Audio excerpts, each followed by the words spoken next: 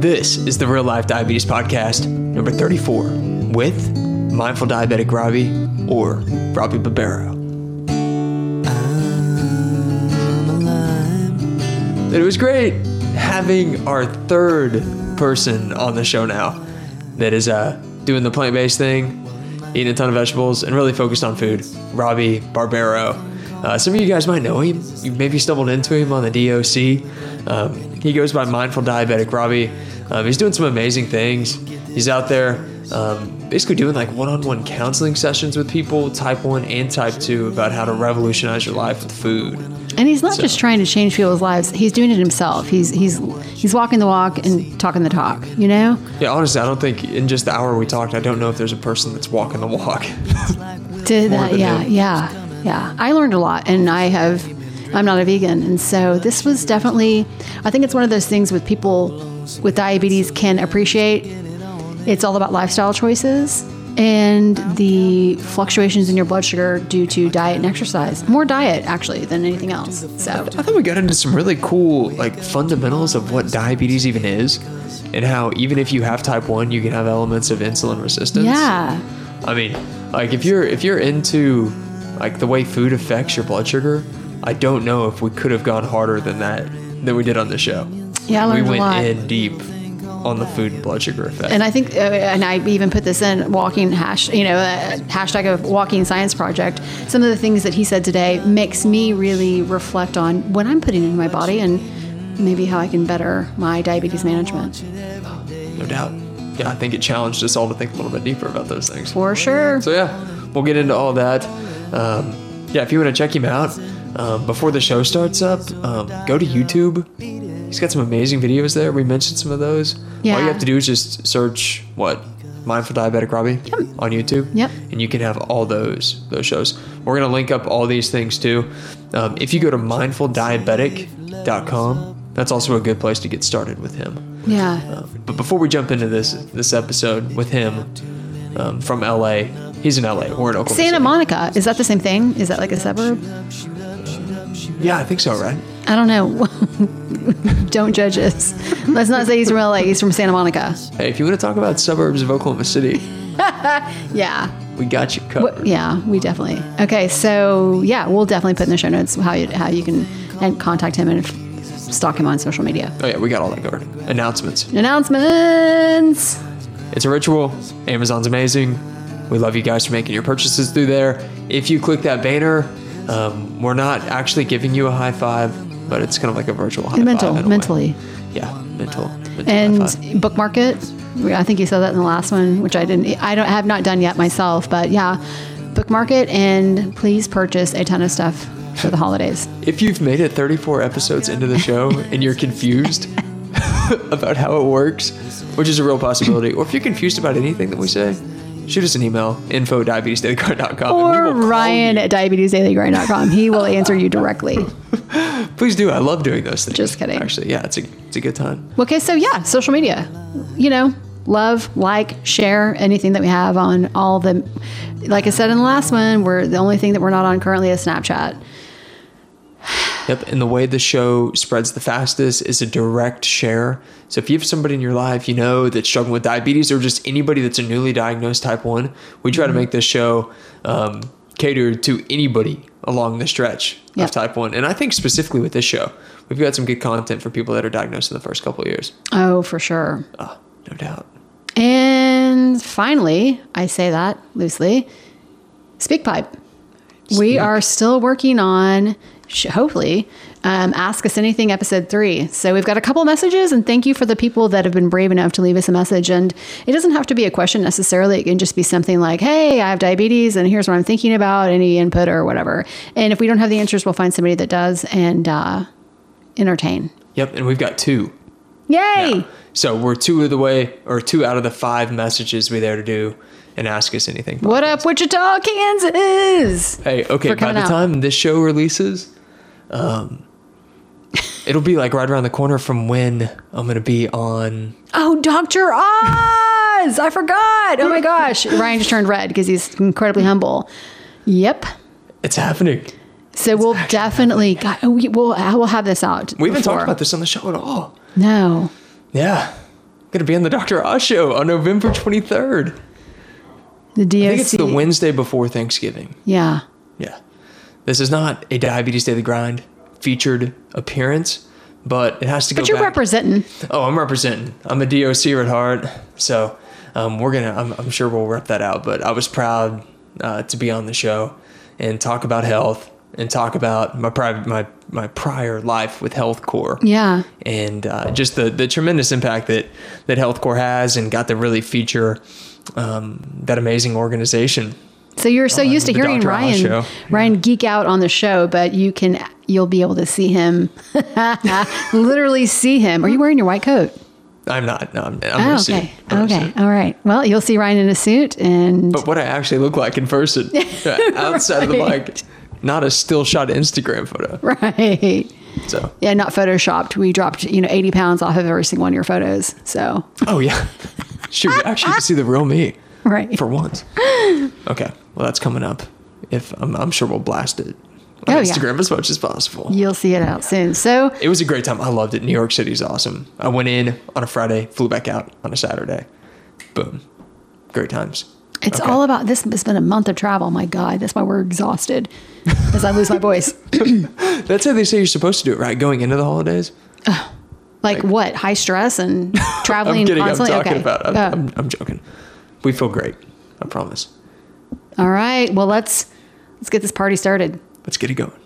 Welcome to podcast 34 with Robby Barbaro. Now we're recording. Okay. Round 3. Okay. We're kind of round 2, but All right. Now we're calling Robby. this is how professional we are. We just thought recording 30 shows was professional. 33. Ryan, how you doing? Dude, what's up, Robby? Ooh, round 2. Okay, we made it. This is round 3. We are so sorry. We're here. We are here. It's all good. No worries, man. Okay, we got to give the listeners a backdrop. We just called Robby, and we had a great intro going. It was great dialogue. Yeah. It was great dialogue, like instant, like great 5 minutes, and then I looked down and realized none of it was recording. It's why we're paid the big bucks. We're real people. It's all good. There's nothing to worry about. I just applaud you for picking up the phone. Yeah. A second time. Okay, so we'll just I'll re-explain the backstory again. yeah. So, Veg Amy, we established in the previous 5 minutes that you've met Amy McKinnon before, and I was talking to Amy about a year and a half ago, and she was like, "Hey, first person you got to talk to in the plant-based world, somebody that's treating and living with type 1 diabetes with a plant-based diet, you got to talk to Mindful Diabetic Robby. Check out his Instagram, go to his YouTube." And I was like, "Oh, cool, I got to do this." And ever since, You've been stalking him. Yeah, we've been stalking him. Yeah, we've been checking out his stuff, and now we've got Robby on the show. So Yay! welcome, man. Welcome. That's amazing. Yeah. I mean, Amy, I think Amy's awesome. I think she's on your show, but I hope everybody knows about her, but she's doing amazing work, and her athleticism is very inspiring. It's inspiring, and I got to tell you, because I think she put on something on social media today that she received her letter to be accepted into the Boston Marathon. That chick blows my mind. I mean, she is really, yeah. I think she did some fundraiser where she ran like 50 marathons in 6 months. Yeah, that was a part of the whole... Or 50 half marathons in 6 months. It was a huge amount of running. Yeah, all over the world. Yeah, I think she's part of this thing, I think, with Paul Coker, Yeah. who is a graduate of our coaching program, where he's running 40 half marathons in 1 year to celebrate 40 years of living with type 1 diabetes, which is amazing. And I think that speaks to how many different ways you can live your life with type 1. And that's why we started the podcast, because we wanted to just really open up everybody's perspective. And I think that's why we love doing the podcast so much too, is because we get to learn a tremendous amount here. And I think the focus today, talking with you, we just want to really hammer on the food idea. And I know you're in the food mecca. We talked about that in the 5 minute preview show. Yeah, so tell us again, Robby, where are you located out of? And then tell us about the food porn, about the industry in which you are a part of, because you've got it all at your fingertips. Yeah, so I am super blessed to live in Santa Monica, California, on the west side of town, very close to the water. And west side, exactly. Have you guys ever been to Los Angeles? I have. Okay. Well, if you ever come again, let me know so I can give you a tour of the farmers market. The farmers markets are incredible. The wholesale produce market in downtown Los Angeles gets some of the best imports from all over the world. So we're just really lucky here with quality produce. Dude, when you're talking about like exotic imports, what are the kind of exotic foods you tend to pick up like pretty regularly? Yeah, good question. I don't have to eat that much exotic stuff. It's more so that the regular staple items are just really high quality, and I get to pick from a lot of different brands. So when I go to the wholesale market and I shop for mangoes, I get to go through about 40 different vendors, and each vendor has a couple different brands. So I get options. Okay, I can go from this farm from Ecuador, or I can buy from this farm that's coming from Mexico at this time of year, or this variety, and so I just really get the opportunity to have super high quality stuff. And most of us living here, landlocked, we forget that there's actually different varieties of mangoes and papayas and that kind of stuff. Right. Yeah. And that's super cool, man. That is so cool. Yeah. But you found a way to intertwine it into having type 1. Yes. Yeah. So, kind of like what we were talking about a little bit in our other segment. Segment 1, the mystery series. But a big thing about what I'm trying to do, what I want to do in the diabetes community is just raise awareness for the option that a low-fat, high-carbohydrate approach that includes lots of fruit, lots of starches, are foods that people can eat. It's a lifestyle you can live if you want to. It's a choice. And it's the same thing. I mean, for the low-carb people, you get to choose one way or the other. Being in the middle is where you don't want to be. It's for, you're not going to get any extraordinary results. But, if you choose the low carb, then you don't get to eat lots of fruit and lots of potatoes and stuff like that. But then it's the same. If you choose low fat, high carb, well, then you don't get to enjoy a lot of fat. So I mean, you get to. It's a choice. It's a personal choice, and I just want the community to come together and just realize, hey, let's respect each other. Let's celebrate each other's progress in whatever we're doing, and just be a team and really support each other. Well, I think one of the things, and not even diabetes related, I mean, it's a lifestyle choice for all of us. And hopefully with the people that are pre-diabetes, it's about prevention. But I want to make sure that our listeners know, before we really dive into that lifestyle, what your life has been like with type 1 diabetes. So if you don't mind sharing, what was your diagnosis story? How were you diagnosed, at what age, and how your family handled it?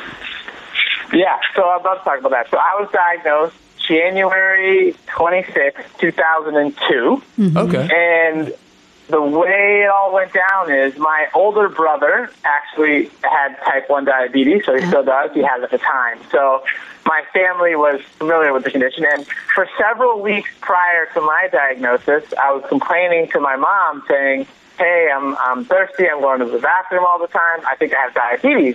And she was like, no, you don't worry about it. And then eventually she was gone. We were living in Minnesota at the time, and she was in Florida looking at houses with my dad. That, we were going to move to Florida so my mom could take care of her parents and all that. So she was gone, and I was home, just me and my older brother. I have two older brothers, and the middle one is the one who has type 1. So me and him, we were just me and him at home. And one morning, I was talking to my mom, saying, hey, how's it going? What's going on? Checking in. And I was like, last night I was cramping. I couldn't sleep. It was terrible. She's like, okay, go upstairs and use your brother's meter and test yourself. So I tested myself, and I was over 400. Ooh. And my brother, right then, he was in high school at the time, and he was like, hey, pack your bags. You're going to the hospital for a couple of days because you have diabetes, type 1 diabetes. When you went to test your own blood sugar, did your brother prick your finger, or did you do it yourself? I'm pretty sure my brother probably pricked my finger. I was going to say, for somebody who doesn't have the disease, to have the courage to prick your own finger would have been, I would have applauded you. But, okay, so your brother pricked your finger. And thank goodness, not thank goodness. I think it's I'm happy that you had a family member that knew exactly what to do. So did your brother rush you to the hospital? No, so the first thing is we went to the standard doctor, and then he did I don't know what check he did. But then he decided, yeah, you're probably type 1, and then I went to the hospital after that. How did those first few years evolve with having a brother that had type 1? Honestly, I don't really think that much really changed. I sort of knew what to do, and our relationship was still the same. We still fought all the time. Yeah. And I've always been the type of person that's really been on top of it. So, like, in the beginning, even when I was following the standard American diet, I would measure out my Fruit Loops, and I would measure out my milk, and I'd measure it out. I would, at that point, we lived in Minnesota. My parents wanted me to have the best care possible, so they always took us to the Mayo Clinic. We would drive, like, several hours to the Mayo Clinic, and they had this whole system. Hey, you have to have this and this at dinner, so like this many carbs, and then they'd have a fruit, so I always had a fruit, like on the side, and so it was very regimented, and I just followed what I was supposed to do, and obviously the first few years, for most people, you're in the honeymoon phase, so it goes pretty well. And how old were you? I don't at that point. Yeah, I was 12, just about to turn 13, so I turned 13 in March. Okay. I was diagnosed in January. All right. Yeah. So you knew life before diabetes, and then you were, thank goodness for your brother, you kind of knew the path. So for sure, absolutely, that's absolutely. Rare. My parents always said, don't worry about it. It's not a big deal. It's just an inconvenience, and that's it. So my parents were always, very supportive, and just reminding us that we still do whatever we want. Did you have any other family members that had type 1? I think it skipped a couple generations. Like a great-great-grandmother had type 1 diabetes. Interesting. That's interesting. Yeah. I wonder if it's like male pattern baldness. Don't they say every other... that's a horrible example, but... Sorry. Okay, so you're now 13. You've got diabetes. So, what's your regimen been like?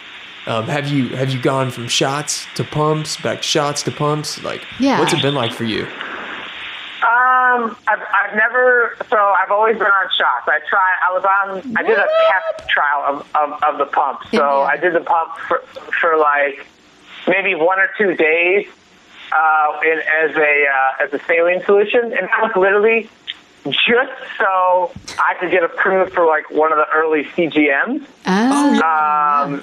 And then eventually I decided I can't stand this. I didn't like it attached to me, so I just forget about the CGM. And I didn't like it. It was a Medtronic CGM. I didn't like it, so but in general, my whole story has been the shots in general. Okay, so what insulins are you on? I take Lantus for long acting. I take right now it fluctuates a lot, but right now it's between 18 and 19 at night of Lantus. All right. And then for short acting, I take Humalog, and I take about roughly 20 total units of Humalog a day. Oh man, yeah, that's a great setup. Yeah. I'm Lantus and Novolog. You're currently, Ryan, Levemir? Levemir and Novolog. So we have 3 people doing multiple daily injections at one time on a diabetes podcast. That's a record. Yeah. Yeah, I mean, it's pretty rare. Most people are on pumps, and we love the Omnipod. So, okay, let me ask you this. Are you currently on a CGM?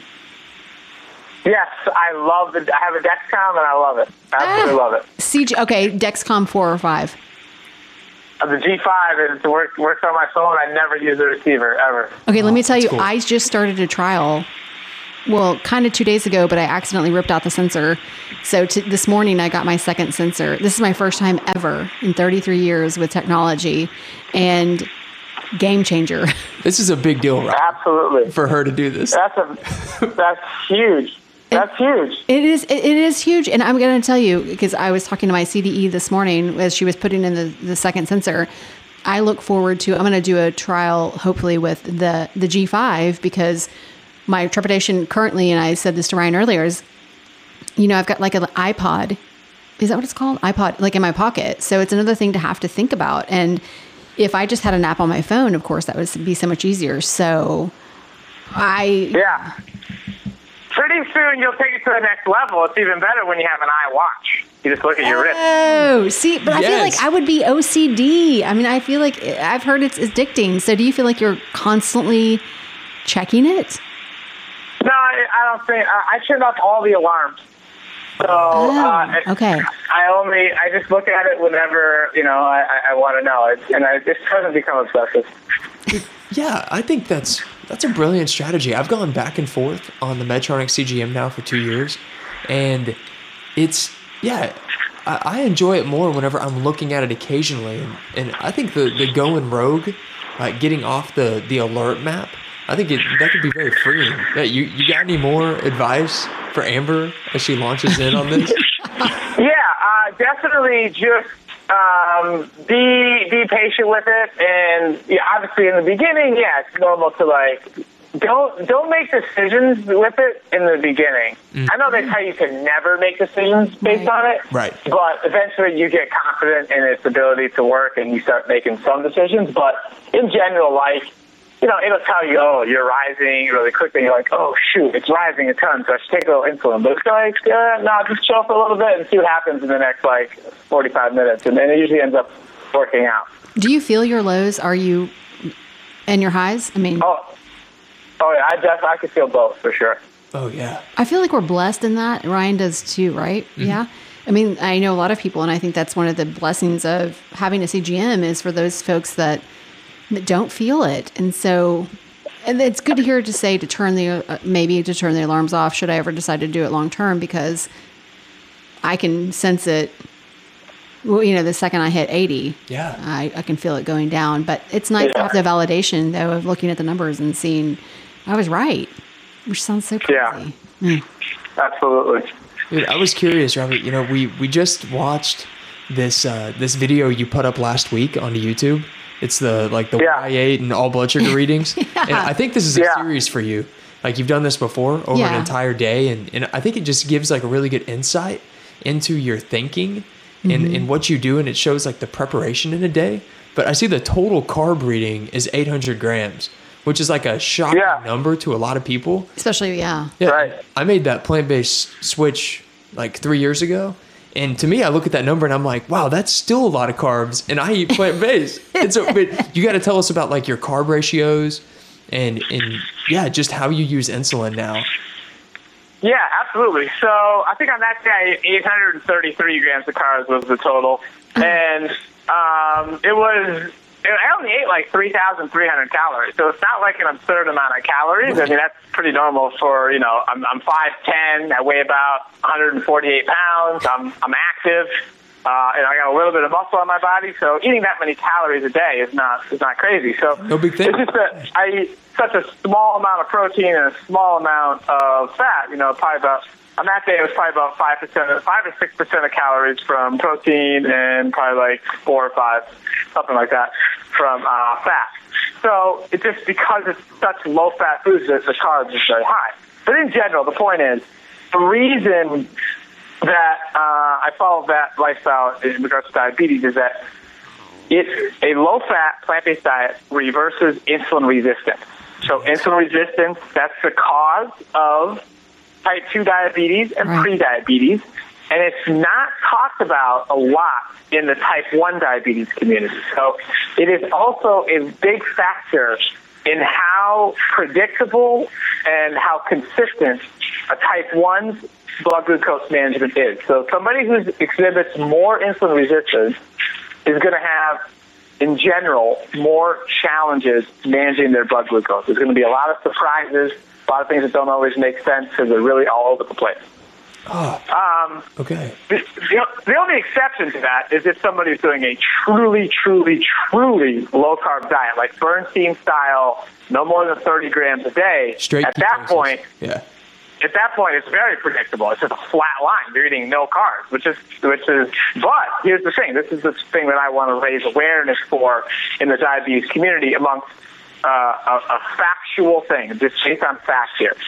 Insulin resistance for a type 1, you can measure by the total amount of total grams of carbohydrate you consume a day divided by the total units of insulin you take per day. So I believe on that day I had like 832 grams of carbs, and I think it was 39 total units. I think it was like 19 Lantus and 20 fast acting, something like that. And you do the math, I think it was like a 21-to-1 ratio. So for an entire day, every 21 grams of carbs I consumed, I needed 1 unit of insulin. So for somebody like Bernstein, I think I heard a podcast for Bernstein that says he eats like 30 grams of carbs a day, and he has like 10 or 11 units of insulin per day. Yeah. So that would be a 3-to-1 24-hour ratio. So by definition, that is exhibiting insulin resistance. There's no question about it. So it's a different way of looking at things, and I think I know there's a lot of research out there that shows insulin resistance is a risk factor for things like heart disease and other major diseases. So basically, back to the original thing I said. The reason I follow this low-fat plant-based diet where I eat a lot of carbs is because it reverses insulin resistance. And as far as total insulin consumption, the way I look at insulin is that insulin is a required hormone. All mammals produce insulin. It's necessary. There's nothing wrong with insulin itself. Right. And right now there's a lot of talk in the weight loss world and the diabetes community. There's this fear of insulin leading to weight gain. So if I eat more carbs, I need to inject more insulin, and I'm going to gain weight. And that whole conversation is completely misguided. So what I do in my life and what we teach our clients to do in our coaching practice is we want to get you to your physiologically normal amount of insulin secretion. And that is what happens when people follow their low-fat, plant-based diet. So just trying to tweak things in a way where you sort of hacking the system using a backwards sort of biology mechanism to follow a ketogenic diet and take less insulin does not mean you are healthier. Right. Taking less insulin would mean you are healthier if at the same time you were finding a way for your pancreas to secrete more. That's a completely different conversation. So if somebody had figured that out, they should be winning a Nobel Peace Prize, and we all should be talking about how to do that. But that's not what's going on. What's mainly going on is you have the overall community trying to find ways to take less insulin by eating less carbs and thinking that's better for them, and it's completely misguided. Well, I got to say, I'm sorry, Ryan. There was something on social media today, and I have to say that, I purposefully don't eat a ton of carbs. I don't eat potatoes and some other things on a regular basis just because I'm trying to watch my weight. And there was somebody on social media today that said that they've been on the Atkins diet, and as a new person with type 1 diabetes, they are thinking that mentality. And I guess I'm not going to say poorly guided, because that's not fair, because this woman is doing as much research as she can and thinking, just like the average person, cut back on the carbs, cut back on the insulin, and I'll lose weight and I'll feel better. And for me, I have found that when I have a high carb meal, more, I'm going to say bread based and things like that, then it drags me down. I don't feel well. That's more my reason for not wanting the carbs. And since knowing Ryan, have really introduced a lot more fruit into my diet, because it's not about the carbs, it's the type of carb. Amen. Yeah. That's important. I don't necessarily we don't necessarily need to talk about your specific case or your diet and everything like that, but in general, when people, I completely understand the amount of confusion. Of all the diseases, like heart disease, cancer, what to eat if you have diabetes is so confusing. Absolutely. Because you can manage the blood glucose and you can see instant results, and it doesn't make sense intuitively. So most people could, a type 1 diabetic could go, right now, their next meal could be a high carbohydrate meal, could be a fruit meal just like mine, or a potato salad or something like that, like we talk about in our coaching program, all that stuff. And they absolutely would see a higher blood glucose reading than if they ate whatever they normally ate. And that is very confusing. It's like, Robby, how in the world can you tell me that fruit or the potatoes didn't cause that high blood sugar? I just ate it, and here it is. I'm super high. How in the heck can you tell me that? And the reason is because it was not the carbs that were the problem. It was the fact that they're experiencing insulin resistance, right. There's too much fat stored inside their blood, inside their cells. So intramyocellular fat is inside the cells. So you need to there's like a transition period of eliminating that stuff. So the analogy is, if you had a bathtub and you started running the water, okay, and then you clogged the drain, and you kept the water running, eventually the water is going to spill over the edge and it's going to fall on the floor. But that is not the water's fault. That's the fact that the drain is clogged. And it's the same thing that's going on with people's blood glucose. So there has to be like a little bit of a transition period here. And it's also confusing in the whole diabetes frame, because there are so many success stories of people doing an Atkins-style diet, a Bernstein-style diet, and they do lose weight. I mean, Bernstein himself, that guy is an amazing example. What he has done, his whole life, his journey, he's an amazing example. So incredible. I understand the confusion, and I'm just here to tell people, look, if you want to do Bernstein, do it. That's totally fine. Go all the way in and do it. Do it. I'm here to help people. Hey, look, if it didn't work for you, if you're struggling, if it's not going well, let me explain to you this other option that you have, and let me explain to you the science behind it, and you can choose. Oh, I love this, yeah, Robby. I wish you would have given a lecture to our medical school class a couple of years ago about this specific topic, man. It's incredible. And for me, I think my biggest problem with the ketogenic route and taking a look at it was the big picture ramifications that you're talking about, and some insulin resistance that builds over time. Because on a daily basis, if you're eating a ketogenic approach that is somewhat centered on animal-based foods, you're not preventing chronic disease with every bite. And I felt like whenever I switched to the plant-based diet, I was like, I know for sure that every bite of food I'm taking is preventing future disease. Because the number one killer of people with type 1 is heart disease and MI. Absolutely. And it was like, you know what I'm saying? What's MI? You hit it on the head. Yeah. You hit it on the head. That is exactly what's going on. So my message to people, again, look, if people are happy with their low-carb diet, I'm happy for them. I wish them nothing but success. I'm not here to, change people's minds. I'm here for, the people. A1Cs? Yeah. Hey, it's absolutely. great. Yeah. Hey, absolutely. You're feeling great. Your life is good. You got a 4.5 A1C. Bless your heart. I wish the best for you. So, keep it up. But you're exactly right. For the people that are struggling, it's not working. It's not going well. They're struggling to stick to that diet. There's this alternative approach where you get to literally eat pretty much unlimited quantities of food because there's so much water and fiber, and more importantly, you eat a factually. This is not my opinion. This is a factually more nutrient-dense diet. And you start eating a diet, the only diet that has been shown to reverse heart disease, the diet that is over and over and over again shown to reverse many chronic diseases. Even MS.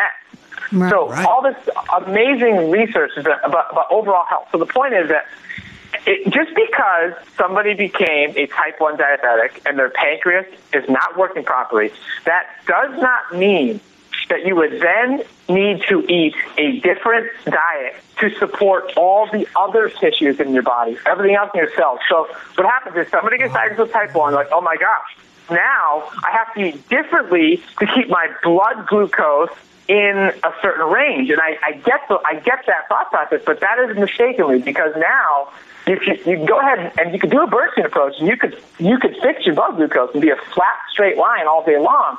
But that comes at a price. It comes at a very big price. Even my salads, we're talking about nutrient density here.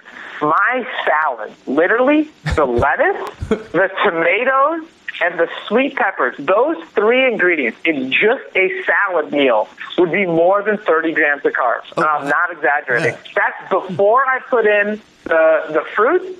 That's before I put in, even more vegetables. So the point is, if you're going to do a 30 grams of carbs or less a day of diet, you literally have to limit your vegetable consumption. You have to limit your nutrient intake. Let me ask. And I'm concerned about that. Let me ask you, and this is, I'm going to say the climate of America right now, and unfortunately, we know how expensive this disease is. And you obviously eat a ton of fresh fruits and vegetables. And, you know, I'm going to say being here in Oklahoma, our access to that is the farmer's market and a couple of great grocery stores. And I eat organic and whatever. But for let's just say the average person whose income, they're in the lower income bracket, or they have type 2 diabetes, and this whole thing is like, you know, the diet that you're talking about is not available. I would say that the average person is not living in a climate of California to where they're readily available. Yeah, I love this question so much. So thank you for asking it. So I think, well, first off, I'll answer the question, and then I'll go back to so this guy, well, actually, I'll go backwards. Okay, the problem with my Instagram is that my Instagram, and I don't make enough YouTube videos yet, but the problem with my Instagram is that I'm showing just what I'm eating, and it's all these amazing fruits, and it's large quantities of fruits, and it's these wholesale loot of all, like, boxes and boxes of produce, and somebody looks at that, and they're like, oh my gosh, if, you know, in my hometown, in order for me to buy that, it's just ridiculous. There's no way I could possibly do that. And I do recognize that is a little bit of a problem. I don't know exactly how to fix that. But it's I don't want to call you out on that as a negative. Oh, no, for sure. Okay. No, I understand. But I just want, my colleague and I, Dr. Cyrus Kambata, we're launching a new website. It's going to be called masteringdiabetes.com. We're gonna have like probably another Instagram so we can showcase the other affordable side. But the point is, anybody who's listening to this can ask themselves that same question. I want you to Google forks over knives, $1.50 per day. There's an article that my good friend Darshana Thacker, she's a chef at Forks Over Knives. So I worked at Forks Over Knives for 6 years, so I'm biased. But she wrote an article of where she lived on $1.50 per day. She bought all her food from the dollar store and a couple other cheap locations. And the point is that you can absolutely follow a low-fat, plant-based diet, get a ton of nutrients and all the energy you need on a really cheap budget. So we're talking about rice, beans, even quinoa, and we're talking about canned vegetables, things like that. Those things are still incredibly healthy. Frozen spinach, frozen broccoli.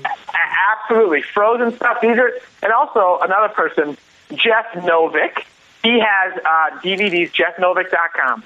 He has DVDs called Fast Food, Volume 1, 2, and 3, I believe. And he shows the most amazing way. And he is my favorite nutrition guru out there. There's no question about it. Jeff Novick, the guy is a legend. He has these DVDs where he does a nutrition analysis for every single nutrient and all the RDAs and how to get everything you need. And he shows you how to make all these meals in less than 5 minutes. He shows you exactly what ingredients to buy. He's got Pommy tomatoes. So Pommy is a tomato sauce you can get on Amazon. It's crazy cheap. You can buy these. We'll link all this stuff up too in the show notes. Awesome. Absolutely. So the point is that if you emphasize starch, it can be super cheap. Also, if you emphasize bananas and dates and plantains on the fruit side, you can get a lot of calories, and it can also be super cheap. And if you emphasize frozen fruits, frozen vegetables, it's available year-round. They're also inexpensive, and the bottom line is it can be done on any budget. Hey everyone, Ryan here, coming to you trail side. Just finished up with a bike ride at Lake Thunderbird in Norman, Oklahoma. Anyways, I want to tell you about one of our partners who made today's episode possible. Lynn Institute in Oklahoma is creating better health through medical research. Help yourself now and improve the future of diabetes treatment. Lynn is actively enrolling type 1 and type 2 diabetes trials. All lab work and medication are free of charge. Compensation for time and travel are provided, and care is provided by an on-site endocrinologist. Get involved at lhsi.net. Also check out locations in Little Rock, Arkansas, Denver, and Colorado Springs, Colorado. Or just click the link along the right side of diabetesdailygrind.com. Let's get back to the trail and the show. Officer, I ain't been drinking. My blood sugar is low. Bolo some insulin to get it all in, you know. And I really feel like the future now is going to bring this into, I'd say, a feasibility that is much more than it has been in years past. I mean, we're absolutely access to this produce and just having bananas around. Not to mention that bananas are a really fattening food, Robby. I'm joking, man. But but seriously, like, we're about to have like this amazing, I think, stretch here in our lifetime where we're gonna have a ton of access to these things. Well, and people are starting to garden again too. Like, oh, true, yeah. Most of my friends, everybody I know it's coming back. Has a plant or two. So, do you grow anything yourself, Absolutely. Robby? You know, I don't. I live next to a community garden in Santa Monica, so there's a lot of people growing things, but I contribute compost. I don't grow anything. Okay, let me ask you, with the community garden, when you roll into that, can you just pick from other people's things, or is it like, what's the protocol there? Yeah, no, you shouldn't. Don't do that. Your friends, like the guy I contribute compost to, he's happy to let me take whatever I want. My neighbor, she has a plot. She's been there for like 20 years. She's like, we're friends. I can take stuff, no problem. Nice. And sometimes when you're there in your garden, like, keep doing your thing. I'm dropping my compost. Somebody else is working on their plot. You just talk to them, and people are sharing. So it's a nice vibe, but no, you can't just go there and take people's stuff. Thank you for clarifying. I'd be beaten up. Yeah, absolutely. Okay, and I also want to say, because I watched one of your YouTube videos today, and it was, I think the guy, it was Adam, and this language, I have to say, is kind of new, and being a part of the DOC, anybody that says they're going to reverse diabetes, it's kind of like, I'm not going to say taboo, and I do believe, because we had a guest on episode number 2, one of our dear friends, John Brandenburg, who really did reverse his type 2 diabetes diagnosis, essentially, through diet and exercise. He completely changed his lifestyle. So kudos to you for putting Adam on the show, and it was fascinating hearing his story. So would you say, with the people that you work with, what's the ratio of type 1 versus type 2? Okay, great question. It's about 50-50. Nice. And wow. I will say that type 2 diabetes, if it truly is type 2 diabetes, like if they are still producing a truly sufficient amount of insulin, right, I will stand by it every single time. It might take a little longer in some cases, but I stand by 100%. If they are producing a sufficient amount of insulin, you can reverse type 2 diabetes, no question about it. Now, no doubt. Are there people who have had it for a long, long time and really should be maybe more so classified as a type 1.5 at this point? Absolutely. That's a different story. But there's no doubt if somebody's a full-blown type 2, like, they can reverse it. So Adam, I was just working out with him this morning. He lives in Santa Monica, and he truly is a great story. And it varies. I mean, it took him several months for him to really get to his point where he didn't need any medication, and all his blood glucose readings were technically by the book, non-diabetic. Well, so sometimes that takes months. What I loved about his story too, and he said it when he went back to the doctor, and he had lost 50 something pounds, and the doctor was like, "Oh, let's just cut back on your metformin." He was like, and they were going through that whole conversation. He was like, "Yeah, I quit taking it a couple months ago." And the doctor, and when he explained it, I'm like, and the doctor looked back and was like, "Okay, yeah, that makes sense." And I'm like, "Okay, well, I mean, I'm not going to curse, but we need to be sure, as people with diabetes and as advocates, that we make sure that our endocrinologists and the people in the health realm, and I know that they can't prescribe or whatever, but hear the stories and can hopefully make those recommendations. Diet and exercise, obviously." Absolutely. And, I mean, quite frankly, that's why Dr. Kavada and I have really started this coaching program. We have a group coaching program. It's because doctors don't have the time and the resources to provide the full amount of support that's necessary. And, I don't fault them. They're in a very tough position. Yeah, Ryan's So, in medical school and he barely has time to buy test strips. So I can't imagine having them educate themselves on something other than what's the textbook. This is a perfect timing for this. So I was in the hospital yesterday, and everybody was going around the room and saying what they were interested in, and people were saying like, oh, I'm really interested in. You weren't actually in the hospital, like as in you were a patient. You were in the hospital, but it's a group of us med students being talked to by a doctor, and the doctor's like, hey, what's everybody interested in? And people are like orthopedics, hematology, oncology, maybe peds, neuro, all this stuff. And I get to me, and I was like, I'm really interested in health. Like, I just want to. I would love to reverse some chronic disease with health. And I said it, and like everybody looked around, and they were like, "Oh, we really don't know where that fits." And I was like, Who is this guy? What does that say that we can't find a place for that to fit right now? And I'm surprised you didn't get kicked out. Funny. Yeah.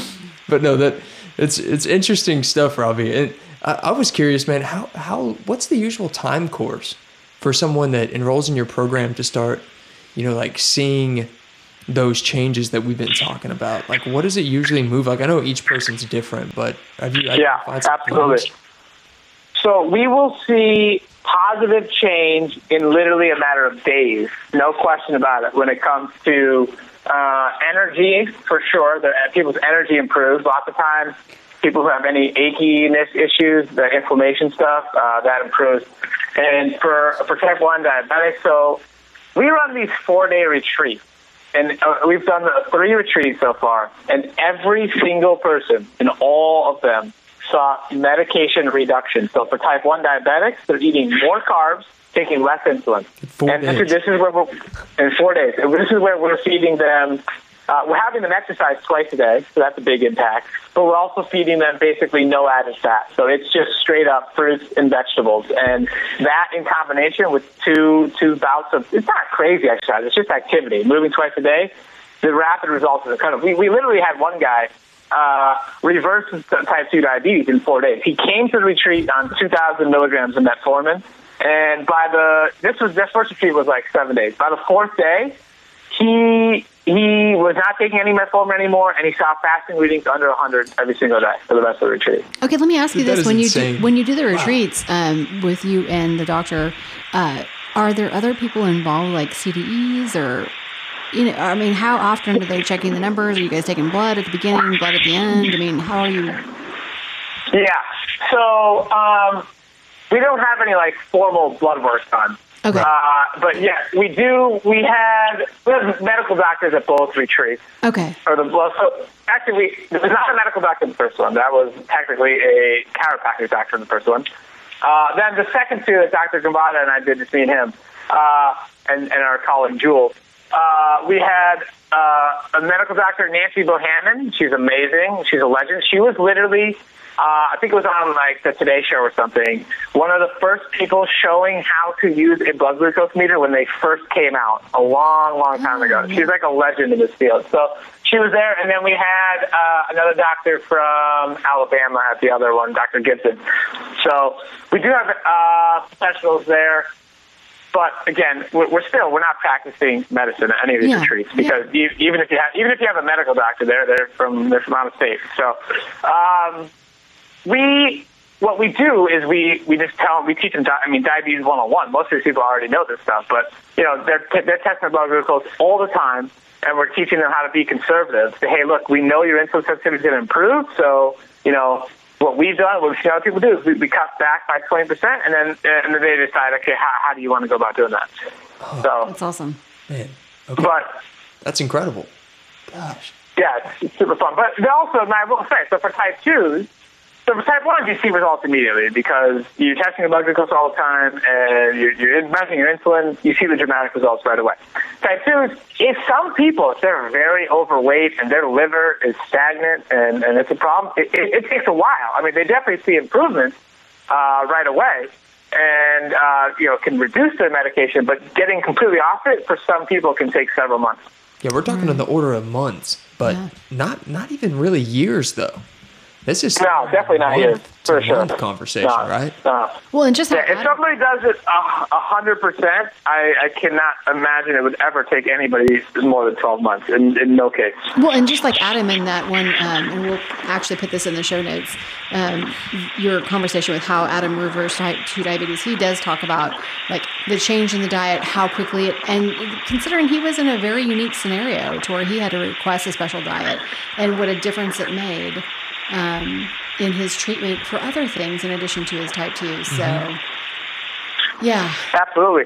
And that's a huge part of our overall message, and you hit on earlier, Ryan, is that we are not just treating people's diabetes health. We're not treating anything. We're not just helping people improve their diabetes health and their blood glucose. We're helping them improve their overall health, every single part of their being. We're talking about people with depression issues. We're talking about, people with weight issues, people with chronic fatigue. Everything. This is a total health approach.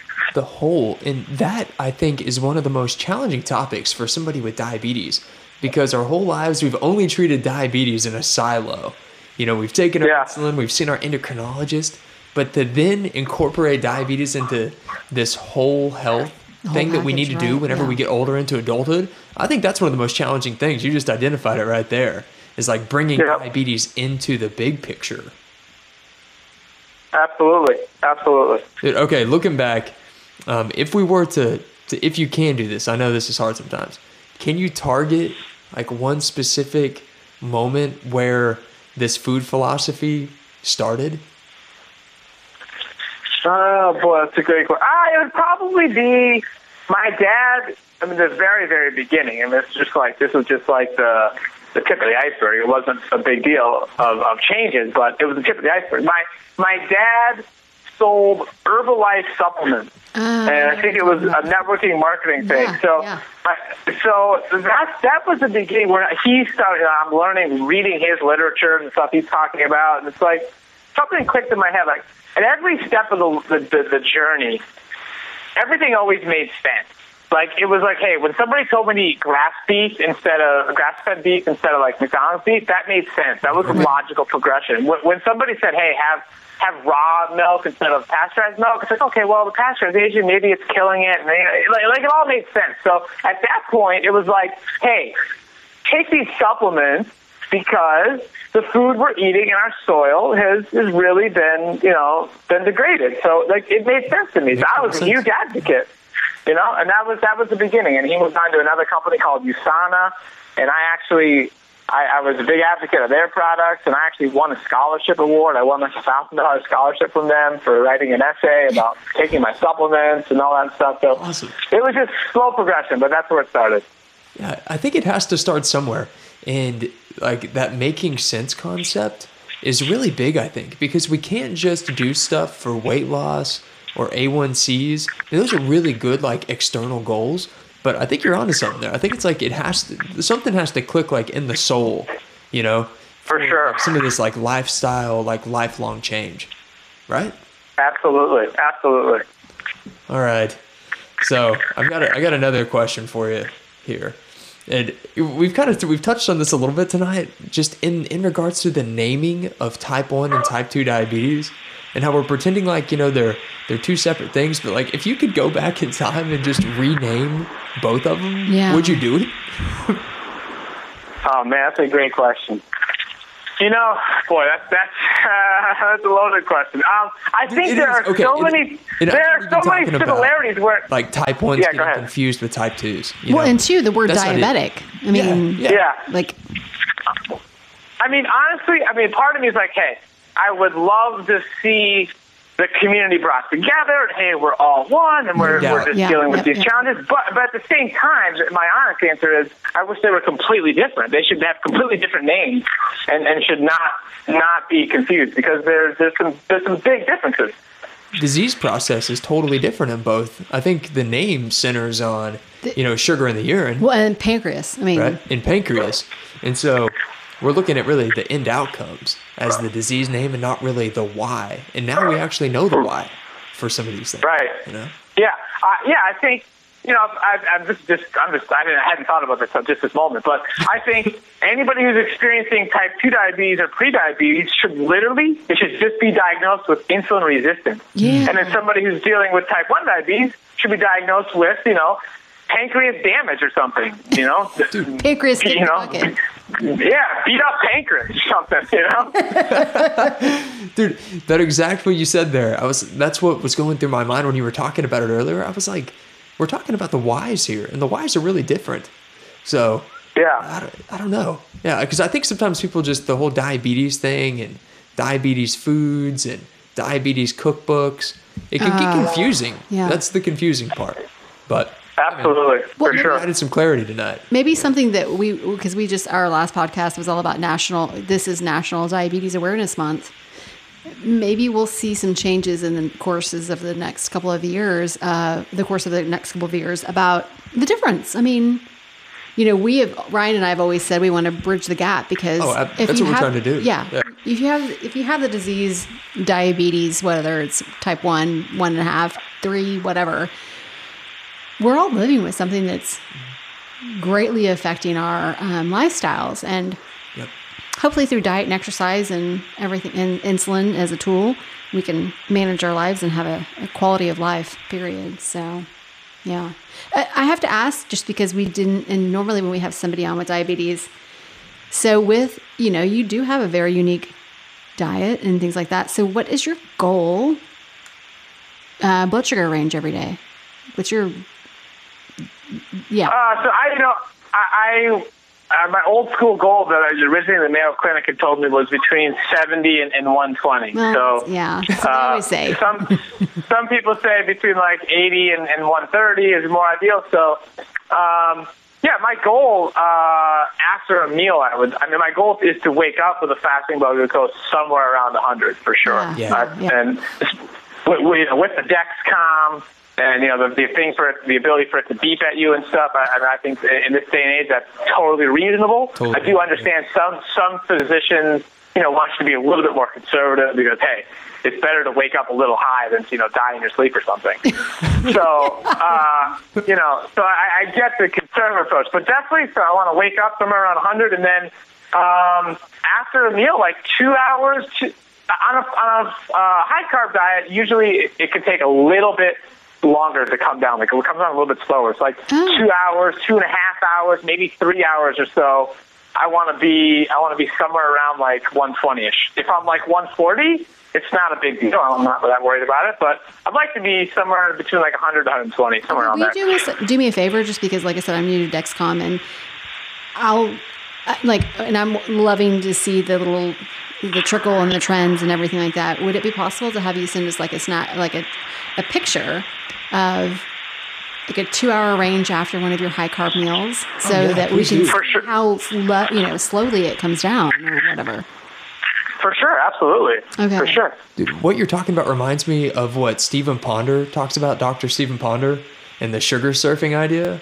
And like how it's almost better to aim for like a 1 hour after the meal like goal of 170 or like 160 instead of just trying to keep your blood sugar at whatever your pre-meal blood sugar was, because then you have a different aiming point post-meal, which isn't something I don't think we're taught growing up. Oh, definitely. Yeah, for sure. I mean, like normal human physiology, a very healthy person who does not have diabetes, everything is working fine, who's following, what I think is our biologically designed diet, is going to have a little bit of a rise after a meal. Like, that's totally normal. So, as type 1, to expect to not have a rise and always think you should always have a flat line, it's not realistic in general, even if you weren't a type 1, and it's definitely not that realistic, as a type 1. Okay. But I will say, if somebody really, really, really cares about that and they want to try really, really, really hard, you can tweak and modify things to a point where you can get pretty darn close. You to have that spike be pretty darn low, like maybe go up to like 140 or 150 and then come right back down. And the way that's done is, number one, on a low-fat plant-based diet, insulin timing is huge. So when you ingest, when you inject the insulin and then how long you wait to begin eating that high-carb meal is a big deal. So you got to monitor that. And then the second thing is adding either green or cruciferous vegetables to each meal can absolutely blunt the spike. And you can also add plant-based protein powder. That's another thing that could blunt the spike. So if somebody wanted to tweak it a little bit and, look at their Dexcom data and really, really figure it out, you could do that. It's just, an extra amount of work. Yeah, we're going to play around with this. Well, and I got to tell you, I'm okay. So I'm not as familiar with Dr. Ponder's, like the sugar surfing. I understand the concept as a whole. This morning, I made a poor decision. And I hate to say that. No bad decisions. I'm a walking science project. We all know that we are. But so I woke up, it was like 8:30. My blood sugar was high. I'm hormonally challenged right now. That was kind of to be expected. It was at 270. So I shoot up for the correction there. And knowing, because I eat the breakfast smoothie every day, the same thing for the most part, which has hemp protein and all kinds of other things. So I kind of have I know the carbs that are going into that. So I gave the shot. I know my blood sugar's high. So I went back and laid down and did my guided meditation.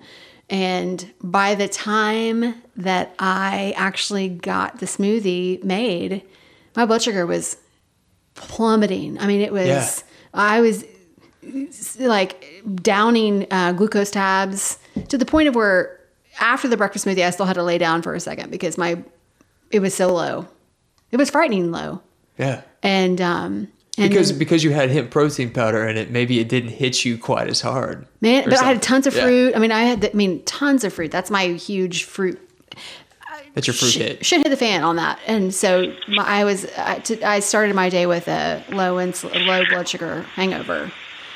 And I would try. How long did it take you to go from 270 down to what was it like? Was it like 50s? 60? Yeah, 50s. How long? How long? 35 minutes.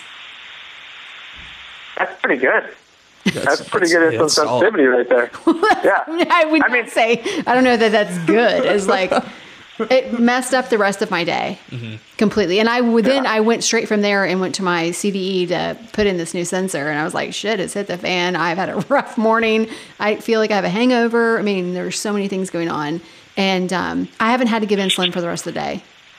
And I've eaten plenty of food. It's weird. It's interesting day. Yeah. So it's the highs and lows. You're always guessing. So we'll see though. And I got to say too, Robby, and I'll keep you posted, for someone who is not vegan, I have a very chosen. You eat a ton of vegetables too. Yeah, I eat a chosen restricted diet. When I've cut out protein at night, it's really jacked up. I'm questioning things. You've had to take less insulin, right? When you eat. I won't even have to give. Yeah, I won't even. I'll eat a solid salad and some sauteed vegetables, or how much I. It doesn't matter, but. It's a guessing game. No, I'm not getting it. I'm not getting it right now. So yeah, if you have anything that you want to throw in or to help people that are trying to transition, and you said it earlier, you're either all or nothing. Yeah. What are some intro tips here? Just like things to do every day. What's funny is, so the intro tip is actually, it's so basic, it's not even funny, but it's diabetes 101. And the key is, you got to know exactly how many carbs you're having at each meal. You got to know exactly what ratio you tried, and you need to document that. And you need to, day after day, as you make changes, keep on seeing what's. So if you woke up one day, you tried this morning, I had a 38-to-1 ratio for my meal. And the past 2 days, I have worked perfectly. Today, I ended up a little bit high. I was like 200 after the meal, like 2 hours after. I was like, I'll take a correction. So I took a half unit, and then that brought me a little bit low. So had I waited, maybe it would have come down and I would have been okay. But anyways, the point is, I now know that tomorrow I will probably try a 36-to-1 ratio because I calculated what my actual carb insulin ratio was. So once you start documenting that, and so let's say if you went low after a meal, then okay, how many grams of carbohydrate did you need to fix that low? You then calculate that into what was the ratio you should have tried, and then you try that the next day. So that's like tip number one. Just go back to Diabetes 101 and know what the heck is going on. Because if you don't, then you're just shooting in the dark. You have no idea what's going on. There's no way. Dude, I mean, if you don't know how many carbs, if you don't know what the ratio was, yeah, absolutely. So that's number one. And then number two is to use nutrition software and just be super aware of how many grams of fat you're consuming per day and what the percent of calories from fat your diet is. If somebody does not know their percent of calories from fat or total grams of fat on any given day, then they're missing a huge piece of information. Well, that's me. That's me right there. So use software. It's super easy. Use Chronometer or MyFitnessPal. There's tons of software out there, but you just put in, just ballpark. I use a food scale because I want it to be super accurate, but put in ballpark numbers, and that's a game changer for people to really learn. Wait a minute, how much fat am I really eating? Well, thank you so much for that tip. We're going to do this. Yeah, this is some good homework. I'm interested in that total percentage of fat per day. Like, hey, what percent do you usually suggest? Yeah, so a maximum of 15%. Okay. So usually somewhere between 5 and 15 is a good. So. Okay, dude. Okay, yeah, I'm interested. I'm gonna try this out tomorrow. I'm gonna see what percentage I eat on a daily basis. Test study started. Dude, fat is sneaky. It is real sneaky. It sure is, especially in the form of oil, which is in a lot of packaged products, and oil is the most calorie-dense food on the planet. 4,000 calories per pound. It's a big deal. Robbie, I just had to cut out from the last podcast. I'm on what day is this? You didn't have to Thursday. do anything here. I didn't. I choose. I cut out because I used to drink coconut oil with my coffee. Oh boy. I cut. I know, right? Ryan is the one that turned me on to it. So he's like the dealer. Yeah, I was doing the coconut oil thing in the coffee, and then we had Amy McKinnon on the show, and she was talking about the fat, and she brought this up on the show, and I was like, okay, I'm gonna try this out and see if it changes, and like voila, like overnight, like my post breakfast blood sugars have been so much better in the last year. Well, and I think that's probably part of my blood sugar. I'm like, I cut it out. Maybe I've been, giving insulin for that too. And now I don't have any fat in my breakfast smoothie. Okay, so you've got two people that are gonna check this out, Jesus Robbie. Christ. We're gonna check this out. Awesome. Yeah, awesome. We'll keep you posted, Robbie. I love it. Nothing like some black coffee. Dude, all right, we might be coming out to LA at some point to do like another extended talk with you. Yeah. I don't know. We'd like to go shopping would be super with you. fun. Absolutely, I'd love to. Dude, we're gonna do that. Yeah, I think we can find a way, maybe out in the springtime or the summer. We can find a way to get out there. Well, and Robbie, have you heard of Tara Lehman? She's Tara Lehman. Look her up. It's T1D Exposed. She just had she's been a podcast guest, and she's a guest writer. She's actually been on the podcast twice. She's not far from you. Word on the street. And I say that California is a huge state, but she's in San Francisco. Yeah, okay, it's totally different. But we're gonna, when we come to California, definitely hit up, talk with her. And she just had a pancreas kidney transplant, and wow. Yeah, her journey has been pretty incredible. So when we do come to Cali, we're going to host a happy hour with everybody, and that would be so much fun. That would be so much fun. We're doing it. It's happening for sure. Well, man, hey, huge thanks. Thank you for joining us, man. I feel like we jumped into some food heavy. It was time. We needed to do that. Yeah. Good. Hey, thank you for having me. I really appreciate what you guys are doing, so keep it up. Yeah, ditto. Thanks, Robbie. Keep the YouTube videos coming. I'm learning a lot. So good. Thank you. Appreciate you checking it out, and looking forward to hearing some updates from you guys. I want to know how much total fat you guys have. Okay, we'll hit you up. We'll hit you up. Do I have to weigh in beforehand? That's the kicker. Like, I don't know if I want to share my weight prior to. I'm just kidding. Yeah, I'm in. That's hilarious. All right. Well, hey, dude, have a great night. All right, you do the same. Okay, bye. Bye-bye. What an incredible show. I learned so much. I mean, as somebody who's not vegan, I got a lot of things to think about.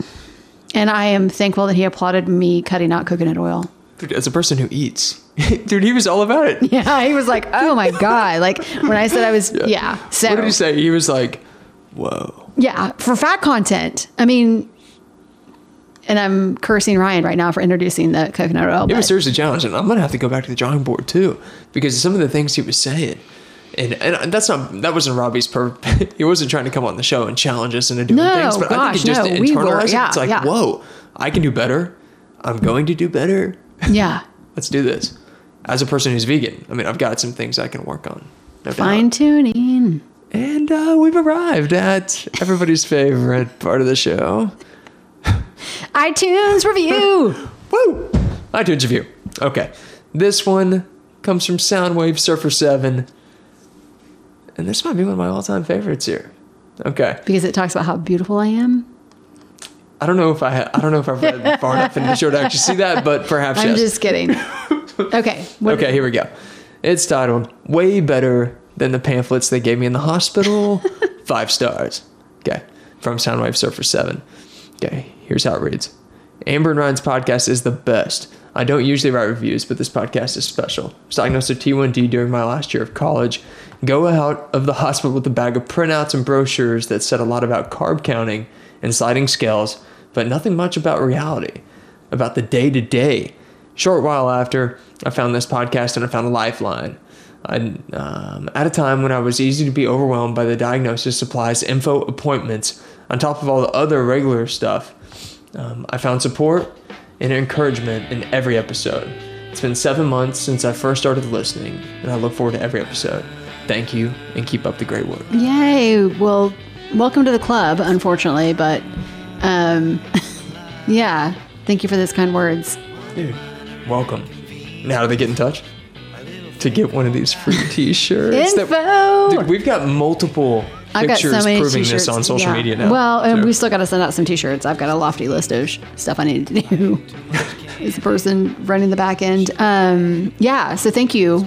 Thank you so much for sharing it. If you'll shoot us an email at info@diabetesdailygrind.com and let us know where we need to send this.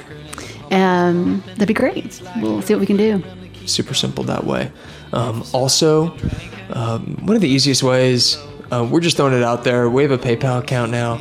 If you enjoy the show and you want to throw us just a few bucks to help us keep out, just kicking out a few more shows, please do. Yeah, that'd be great. And it's the episodes simple. will always be free. It's never that, but we do have some expenses that are a part of this. And yeah, Jonathan is on a lifeline. he's thank goodness he's not having people come break our legs. So, and I honestly think I just recorded our first segment of the show being low. Really? I got into the low. I'm definitely low right now. How low are you? I don't know. Interesting. Well, okay. But it's coming. We will update this. Not low enough to pass out, but low enough. Well, in my Dexcom, the new Dexcom. Oh yeah, because you're on the Dexcom. I'm on the Dexcom right now, and the discrepancy in the meter versus the Dexcom day one really was over 100 different units. I don't know what the words are. But you're getting better. There's been some of it that has actually been like dead on, right? In sync. Okay, well, we're gonna end the show because I'm gonna go pound some OJ. But 20 remember your promise to yourself. 20 grams of carbs at a time. Just 20? 15 minutes. Wait. I can't even think about what the next part's going to be. Yeah, it's because your mind is not functioning. Okay, well, we're glad. Okay, so we're a walking shit show is what this boils down to. But we're still going to end the episode the way we end every episode. Go ahead. Cheers to the highs and lows, everyone. Cheers, everybody. Thanks, Robby, for joining the show. Yes, I'm alive. One minor inconvenience, a little thing called diabetes. It's a daily grind, it's a daily grind, it's a daily grind, and it grinds and grinds and grinds. I've got more lancets than you. This is the Real Life Diabetes Podcast, number 34. No, this is 33. Is it? Oh, shit. Sorry. No. It's 34. You're right. Okay, stop. Sorry. I like the way this sounded anyway.